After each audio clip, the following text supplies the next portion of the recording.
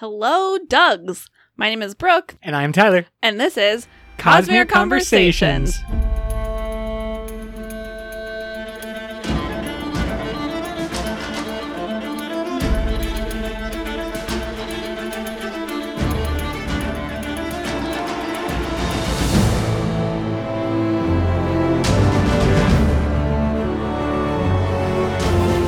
I wasn't prepared for the Doug's intro, and I have the biggest smile on my face. Welcome to another book club episode. Obviously, we are still going over TES of the Emerald Sea. So much appreciate all of the feedback and commentary that y'all are throwing up. So thankful to everyone who are making these book club episodes possible over on the Patreon. And if you join at the $5 level, you can get the current book club episodes, which are all about the Frugal Wizard's Handbook. It's a lot of fun over there right now. We're doing some mythology.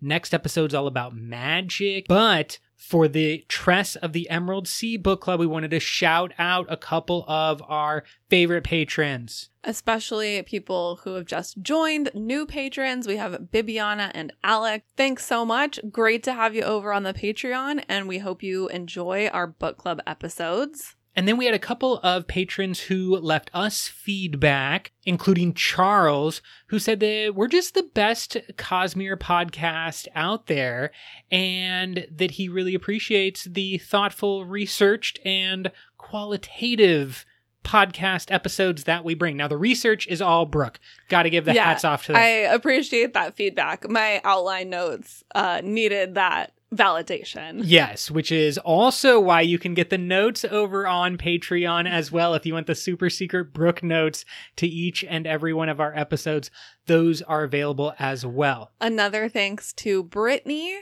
who suggested that we make merch. Yeah, we've had a couple of people who've asked about merch. So the thing about merch is there's got to be enough people that want the merch. If you want merch, you let us know, and let us know what type of merch you would want. Yeah, do you need a coffee cup? Do you want my personal pet merch idea, which is a jersey style shirt that says Doug on the back? That one's good. I've seen requests for similar jerseys for Bridge 4.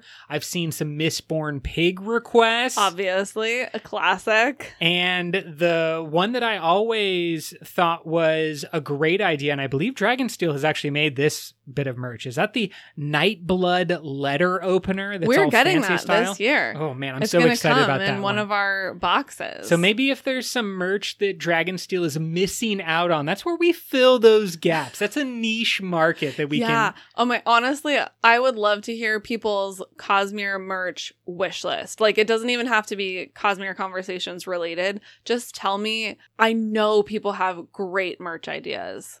I want to hear them. One of our longest patrons from the very beginning, Matt D, we appreciate you.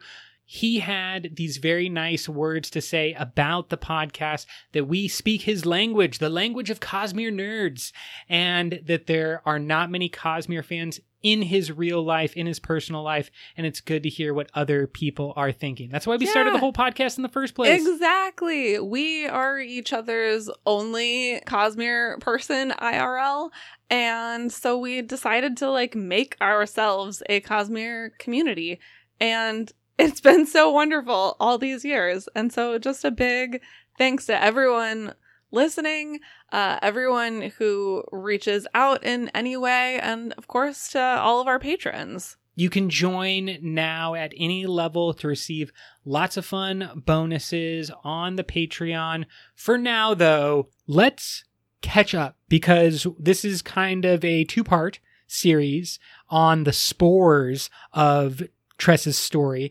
and so much last time we went over the different types of spores, right, Brooke? Yeah, we had so much to say. We ended up needing to split this into two parts. There is still so much to say about the spores that are coming from these deviant aethers.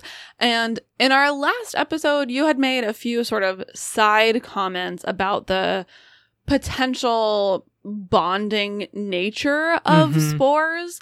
And I want to start by diving into that more and looking at this bond situation, we do have mention of something called a Luhel bond, which obviously seems to be related in some way to the Nahel bond on Rashar. Yeah, it jumped out at me a lot, and I know we continue to give Tress this praise, but I feel like this is the way to introduce the rest of the Cosmere and make those connections, is by just dropping something that sounds like something else. You don't need to spend any exposition telling us directly what this connection is. We are able to infer it and make then a bunch of random speculative guesses on what it is likely to mean. Like, Brandon, don't underestimate your fan base. We will speculate on the smallest thing that you give us. It doesn't need to be a lot. 100%. I think it's a little bit like the movie Inception and the concept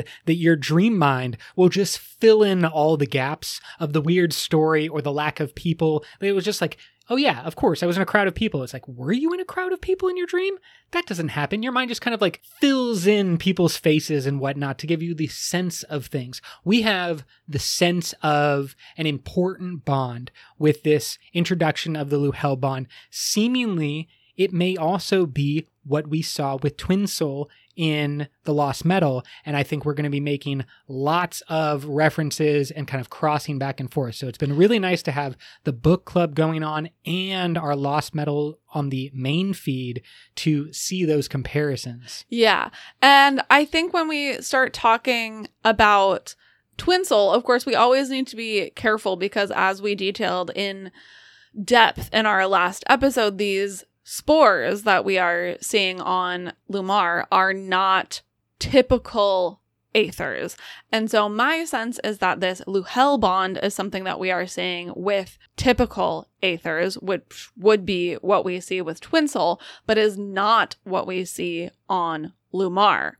Here's, quote, most aether spores, like the verdant spores and the zephyr spores, don't involve any kind of bond. Using them is a simple matter of cause and effect. Compressed aether drops to the planet in the form of spores, and a little water encourages it to grow in an explosive burst. End quote. I think it's also important to remind everyone that in this instance, that is not a character description of what happens.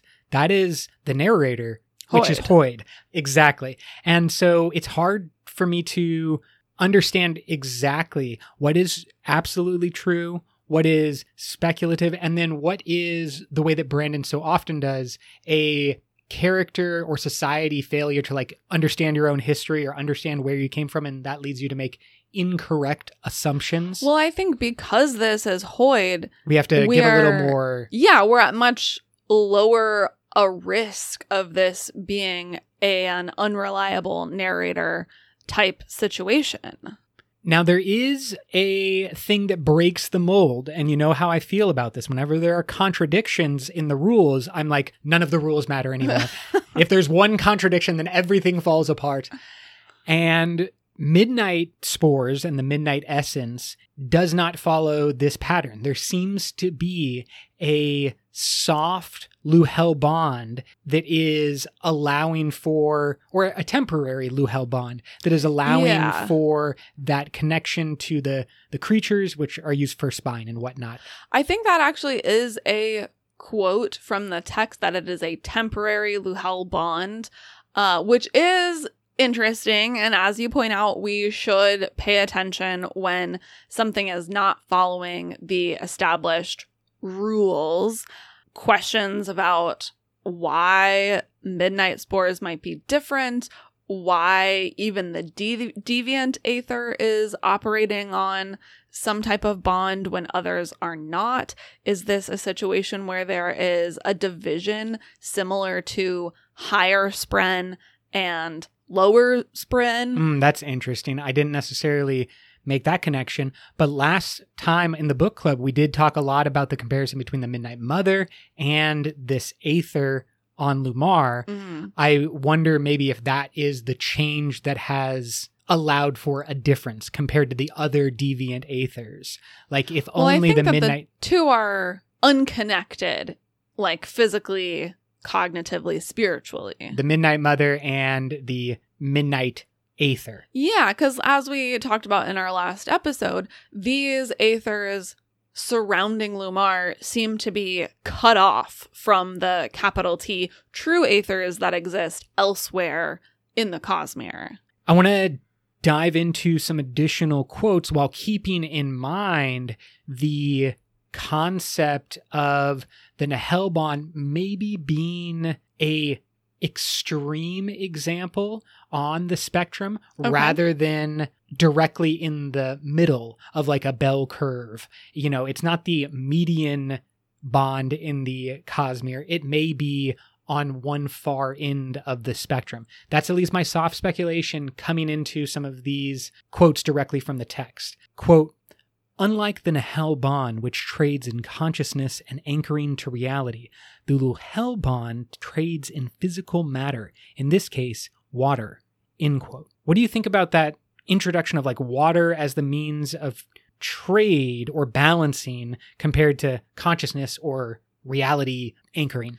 Yeah, I think this does seem to be on a sliding scale so that the temporary bond, you know, is the sort of lightest form that we've seen so far. And then the Luhel bond would come next, based in the physical world and trading less weighty things. Sure. So that water is being traded for minor, well, I guess I don't want to say minor, but water is being traded for control over a specific substance. And then, as you said, I think you're right, on the far end of the spectrum would be the Nahal bond, which is trading in power and consciousness. Yeah, which are elevated, right? They're much more exactly complicated, the stakes complex things that are happening that are being traded within that bond, which seems appropriate because aethers seem to be maybe older or just more primitive in some ways than shard power, particularly stormlight power that we see on Rashar. And so there seems to be a growth or a progression in between these powers. Like perhaps the aethers, again, I hesitate to say like came before Adonalsium, but that is their lore. And I think this sort of backs that up. Right. The way that it's manifesting, the way that it exists in the universe is kind of supporting the concept that it's not a direct spawn of Adonalsium like the shards were. And not only that it's not a direct spawn, but that it is earlier, older, more ancient, because it is more at the bottom of the pyramid in Maslow's hierarchy. It seems to be based in, you know, very physical type things. Vegetation, water. It's trading something physical for physical things, rather physical power. Than the shards, which are all based around an idea. A concept of preservation doesn't necessarily make sense to something primal like vegetation. They don't think in that type of manner, but a person would look at a garden and want to preserve that. It's for the benefit of the person, not necessarily for the plant that just wants to grow. They're just much more intangible ideas. Now, before we zoom out too far, let's stay focused on the text and on Lumar and kind of highlight what makes these spores unique there.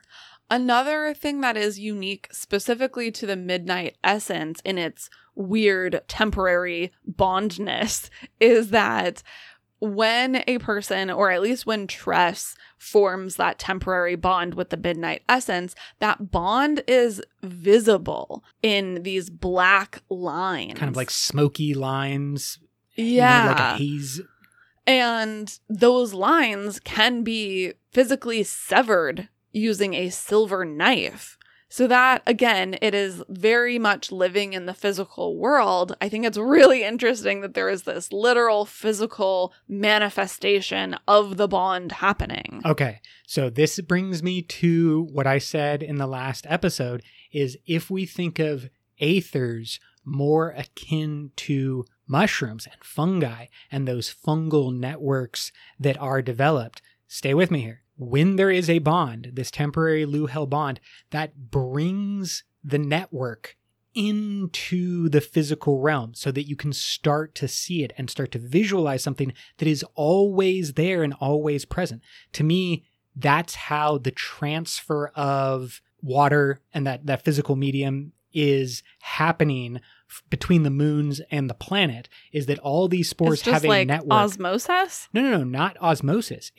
Again, I would use the phrase like a fungal network here on Earth, but sure, the cosmere is but an aether network that exists. But you're thinking it's like literally everywhere, just existing like in the air, in the atmosphere or something. And so the water is being slurped into what we would say is just thin air, but there is actually an invisible thing there. The lines. Aether. All of these network. lines are there like a network, roads that exist just as it does in a fungal system.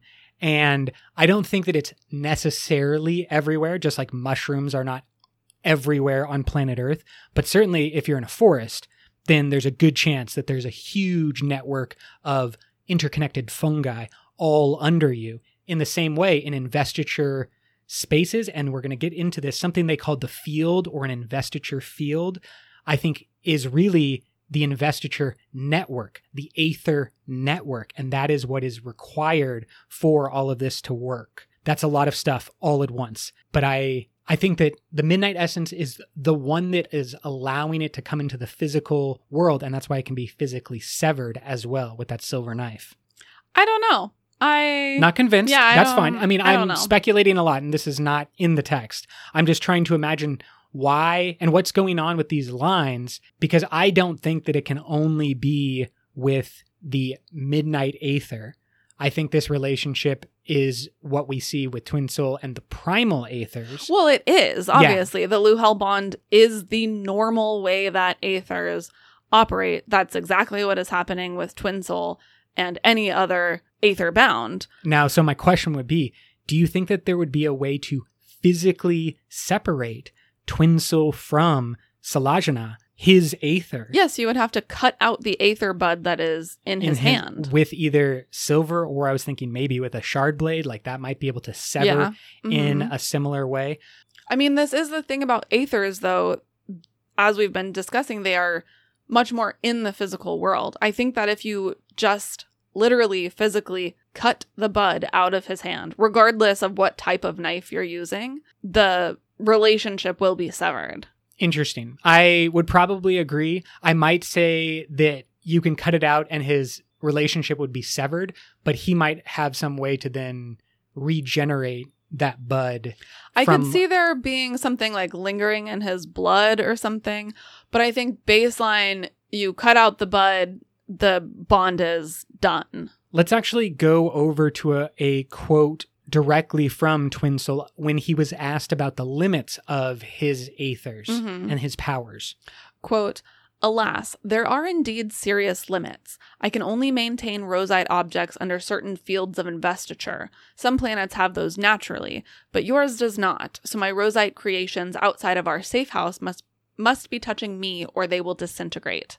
It also requires water drawn from my body to fuel the creations." End quote. So I find this concept of an investiture field maybe supporting what I'm talking about with the aether network existing. And that's what he is saying. He's saying that there is no aether network on this planet. If there was, but then how would he self-sustain. How would he have built one in the safe house? Because just in the same way that the Elantrian builds a ship where her powers work, or on the smaller scale, you have a box where the Seon can live and still operate. It's like he carved out a little section for himself and then made the network like a node instead of being directly connected to the rest of the network. It's completely separate physically, and then you just have one line that's connecting node to main network. Well, I think there may be a similarity between those three locations. We know that the box that the Seons live in are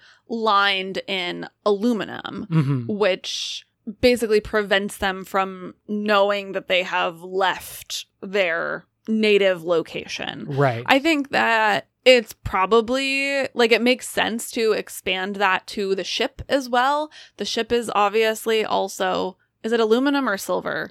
It's one of those. We're going to talk about both in a second. Yeah, exactly.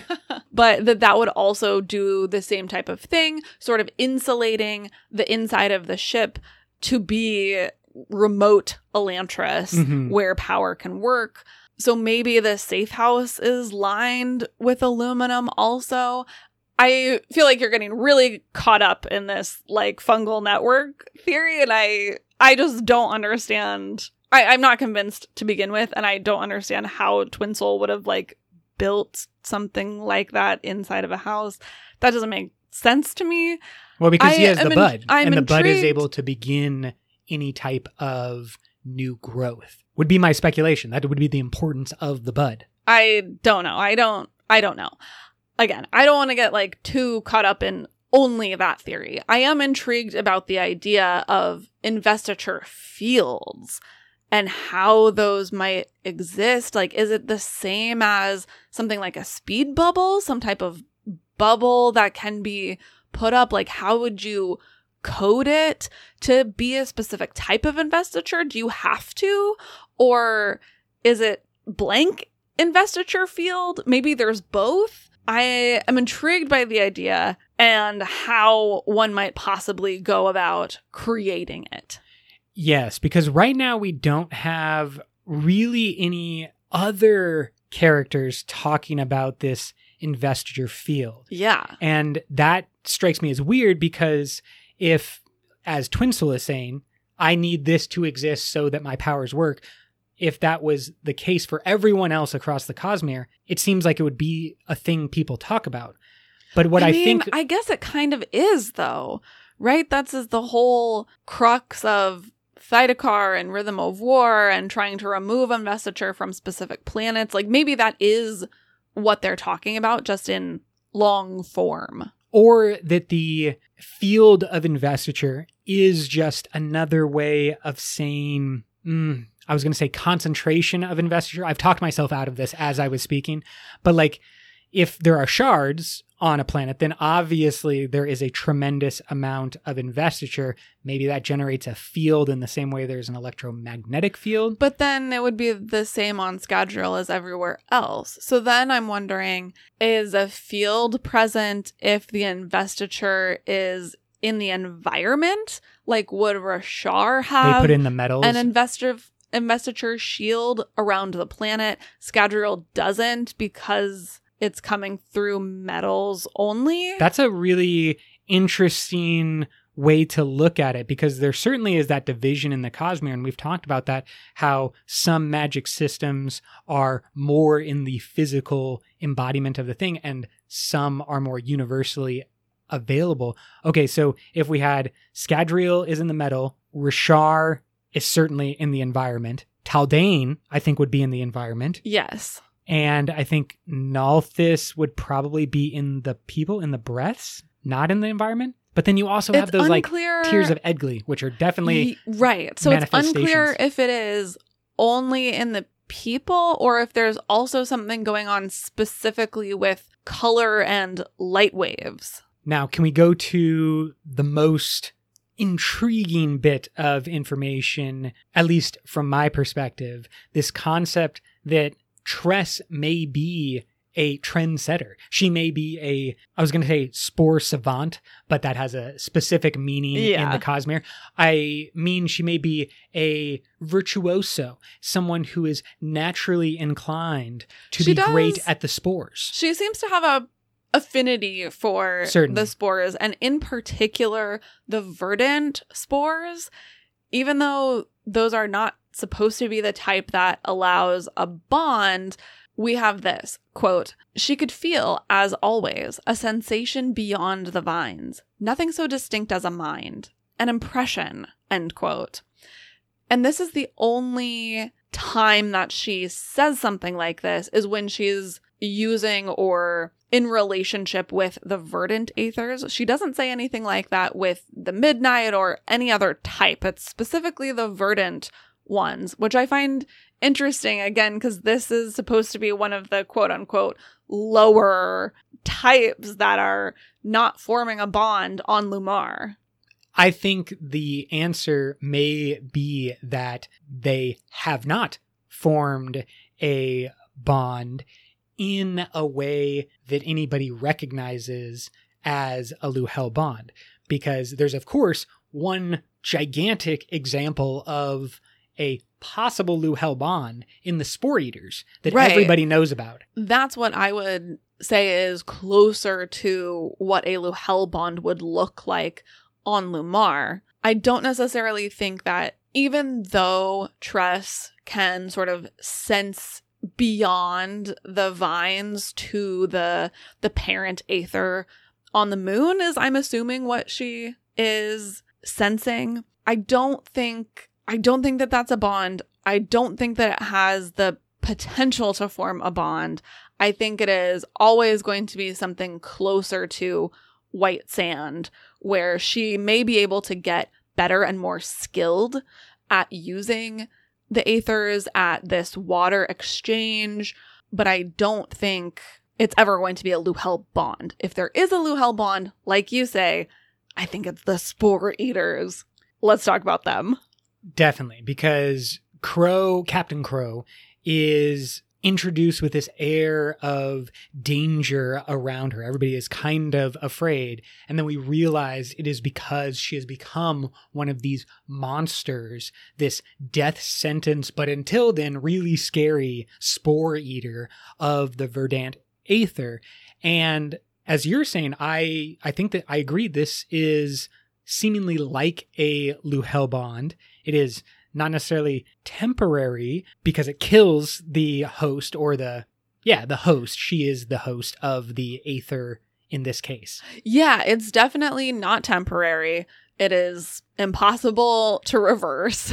Yeah, even the dragon says that Captain Crow coming to him to be cured was a fool's errand, because while he can make it subside for a little while, like a remission, it's always temporary. Yeah, she can go into remission, but it's pretty much permanent.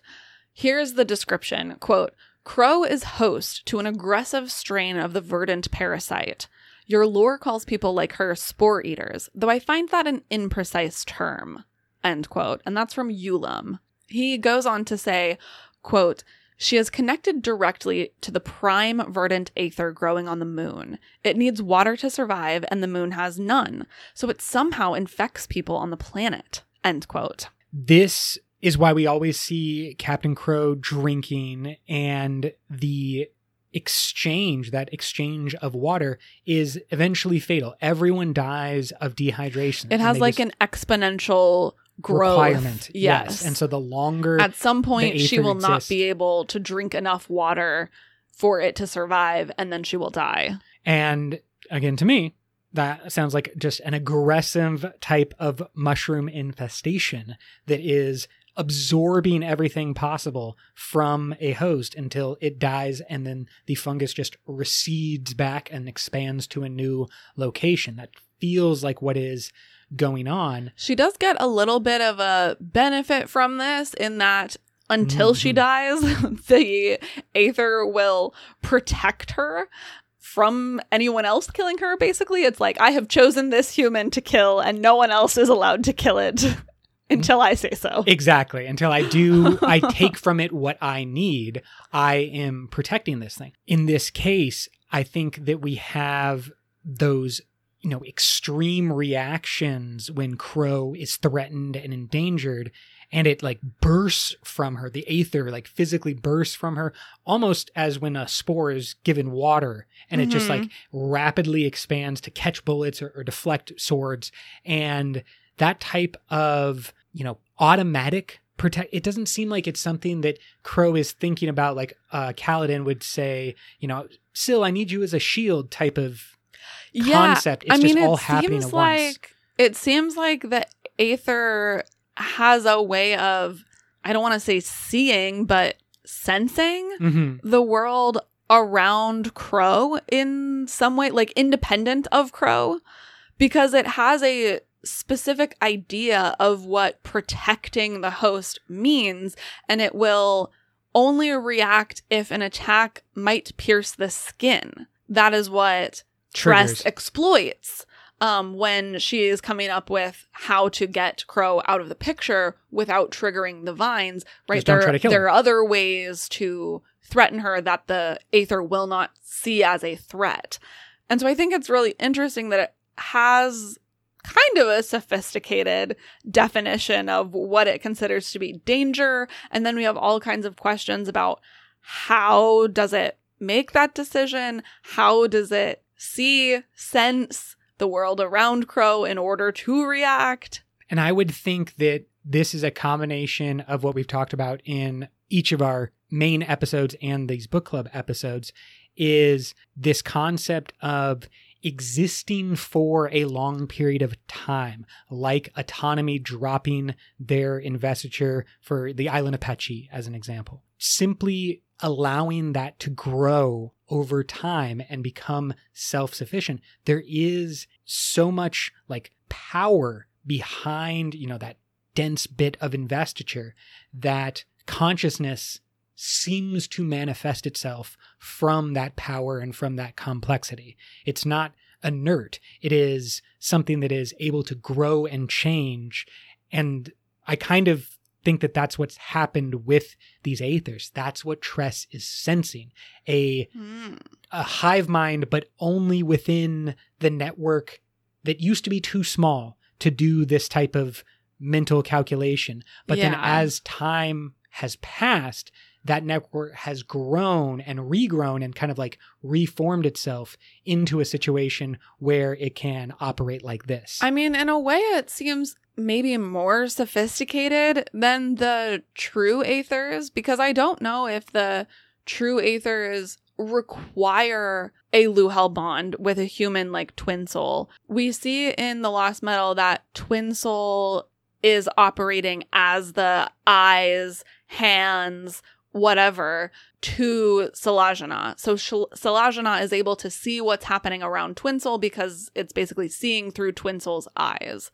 But if we were to cut out that roseite bud and just leave the bud somewhere on Scadrial, would it still be seeing and sensing things? Or would Selajana lose sense through that bud? My sense is that it relies on Twin Soul. Mm-hmm. And so then it's interesting that on Lumar, kind of the same thing is happening. Yes. The parent Aether on the moon is using all of its little baby Aethers as eyes and hands on the ground. But it is not requiring a human? Maybe? Or maybe it does.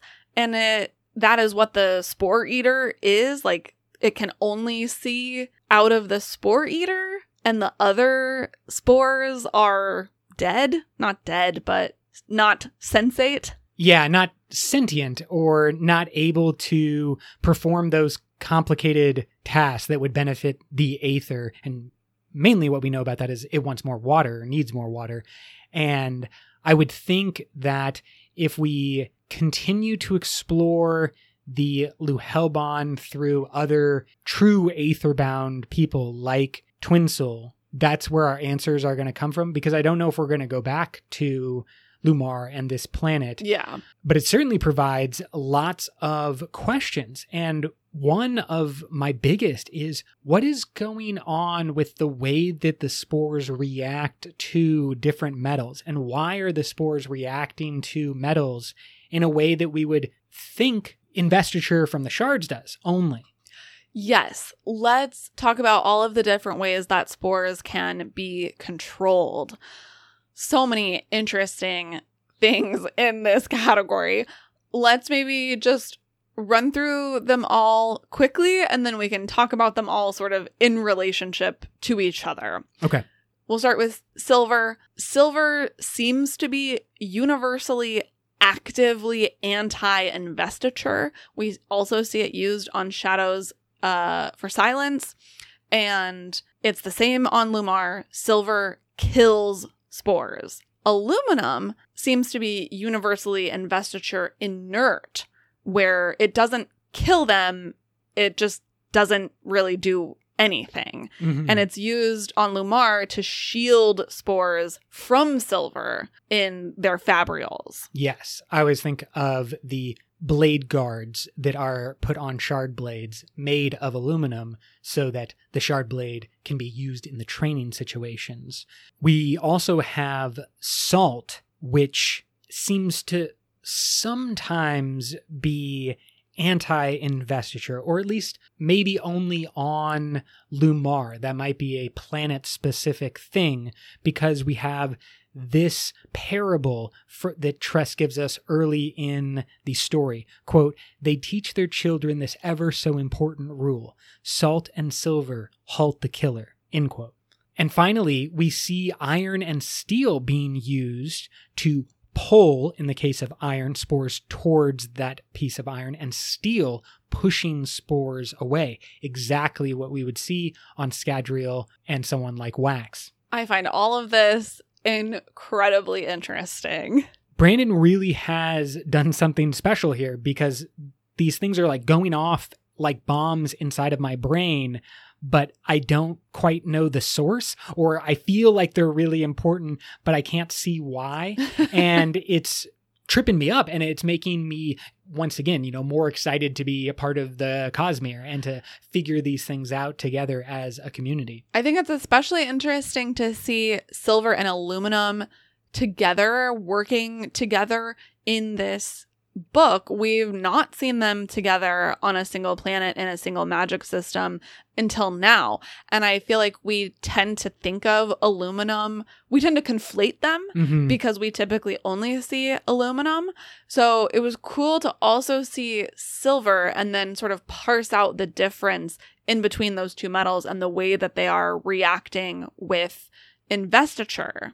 I loved the concept of Tress as the innovator, a la like Steve Jobs and Wozniak creating the iPhone from all of these existing things. But she looked at, I think it was one of the bombs or like the cannonballs that was used to explode and release water.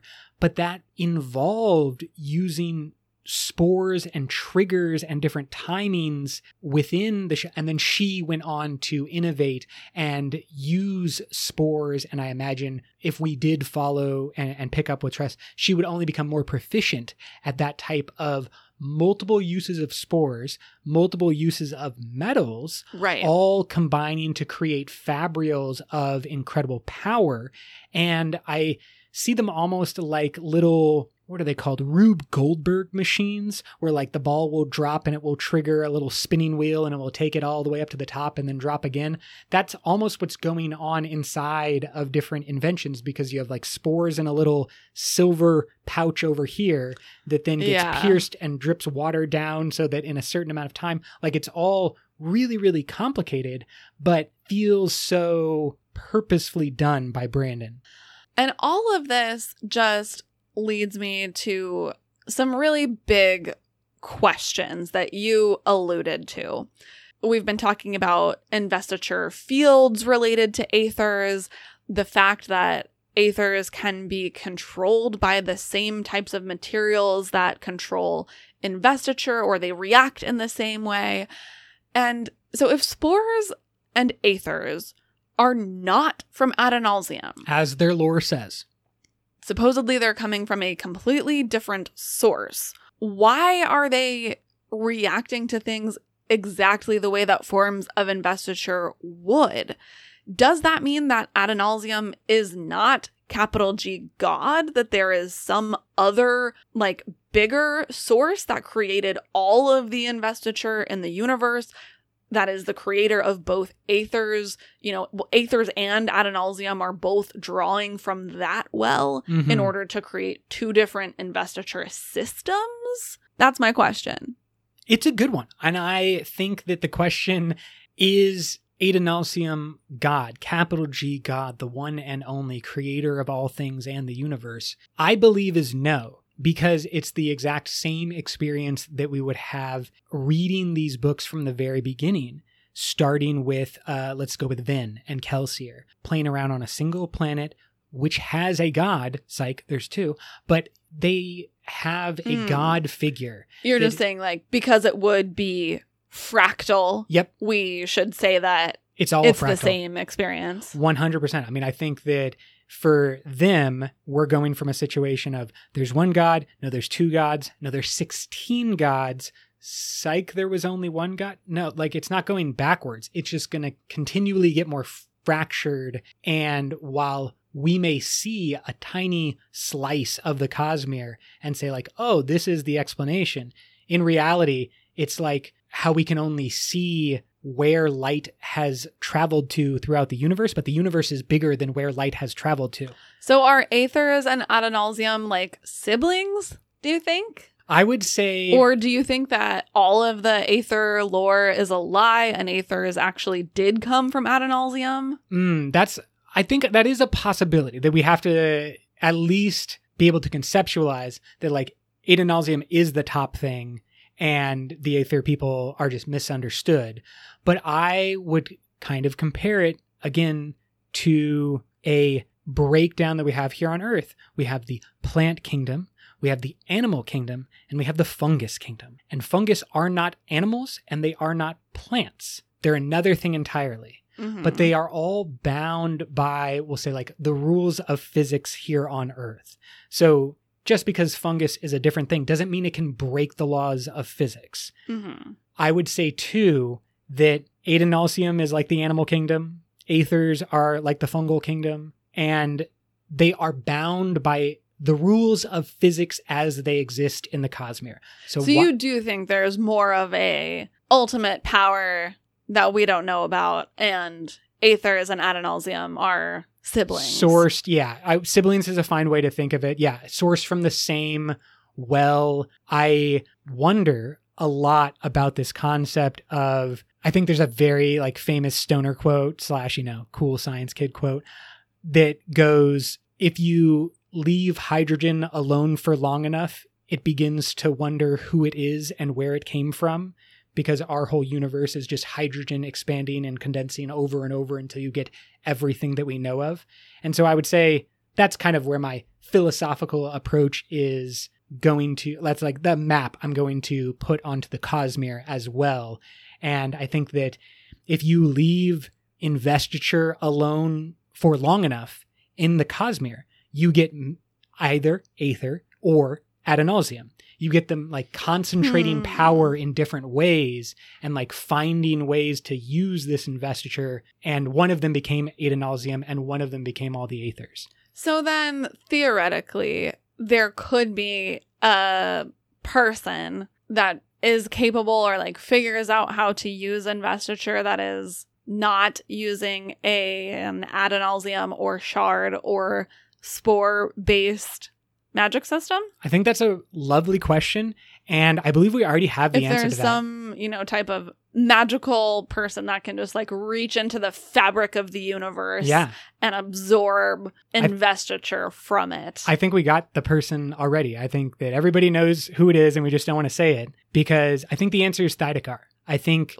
that what we saw at the end of the Lost Metal with the descriptions of the individual axi that exist, and Thydakar being able to see those individual axi and having the ability to understand them like a metal, like the pull and push of iron and steel, is the way of indicating that iron and steel is an illusion. Everything is just push and pull in this universe. That there is simply a ability to... Sorry, go ahead. He says that he has the sight of a god in that one eye, which, as you're describing, makes sense. However, being able to see like a god does not mean that you have the power of a god. In fact, it's explicitly stated that he does not have any powers or access to power. I think it's a little bit like if a planet has a moon, then the people or the life forms on that planet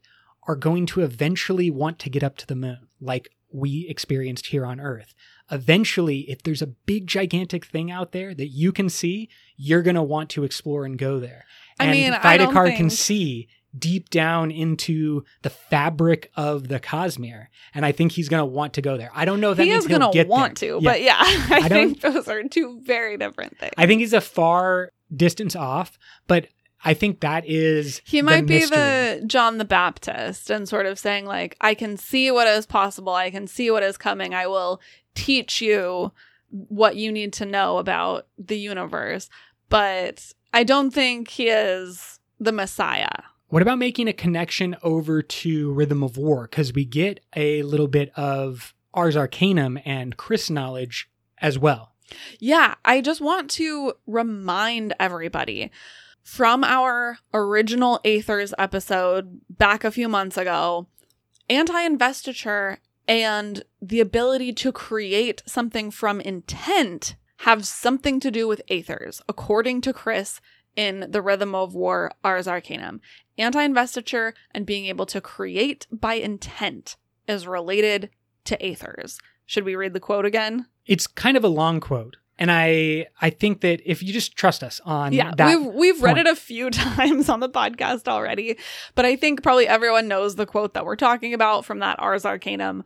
And I think that's just a good thing to have in our minds, sort of bookmarked and flagged, of how are these things related? What can we learn about anti-investiture and intent creation from Aethers? Is Midnight Aether anti-investiture? No, that seems weird. Now we're just having fun with the speculation. Now we're just having fun. I was just thinking like Aether, in Aether of Night, the Night Aether is sort of supposed to be this evil thing, so maybe it's anti-investiture, and now it's Midnight Aether, but I'm totally just going down a rabbit hole. Here's what I'll say on this topic. I am curious if what we were just talking about, the difference between the kingdoms here on Earth, if we existed in the animal kingdom, we may see the other kingdoms as in opposition to us. We don't. Well, at least often. Some people do. Yeah, exactly. Some people do. We shouldn't think of ourselves as in opposition to the plants or in opposition to the fungus. But I'm curious if when Chris is saying it has something to do with Aether's anti-investiture, perhaps investiture is just looking at the Aether kingdom and saying that's the opposite of me, because it's not of ad nauseam, as we have previously discussed.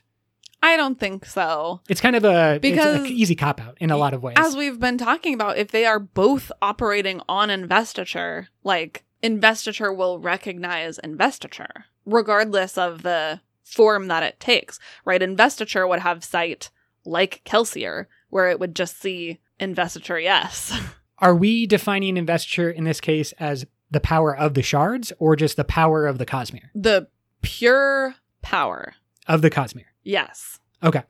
And we think that maybe the shards come from that, and maybe Aethers come from that. Yeah, it seems like shards are organizing that power into a system that can be accessed by people. 100% understand, and I think that explains a lot. I can continue to speculate and continue to throw out a lot of these ideas, but what I would really love is some feedback from our listeners. What do you think about Aethers, an Aether network, TES ability, and maybe a affinity for the spores? Will she become queen of the spores, inventing fabrials left and right, turning Lumar into a wondrous travel destination to get cool tech in the Cosmere? It seems to already be a big travel destination. There are a lot of people on Lumar. Yeah, we're going to talk about that in an upcoming episode. Yeah, next time we are going to talk a little bit more about the characters. We're definitely going to spend a lot of time talking about the narrator, Hoyd, and really appreciate everyone's feedback. Brooke, can you take us away? Until next time, life before death, strength before weakness, journey before destination.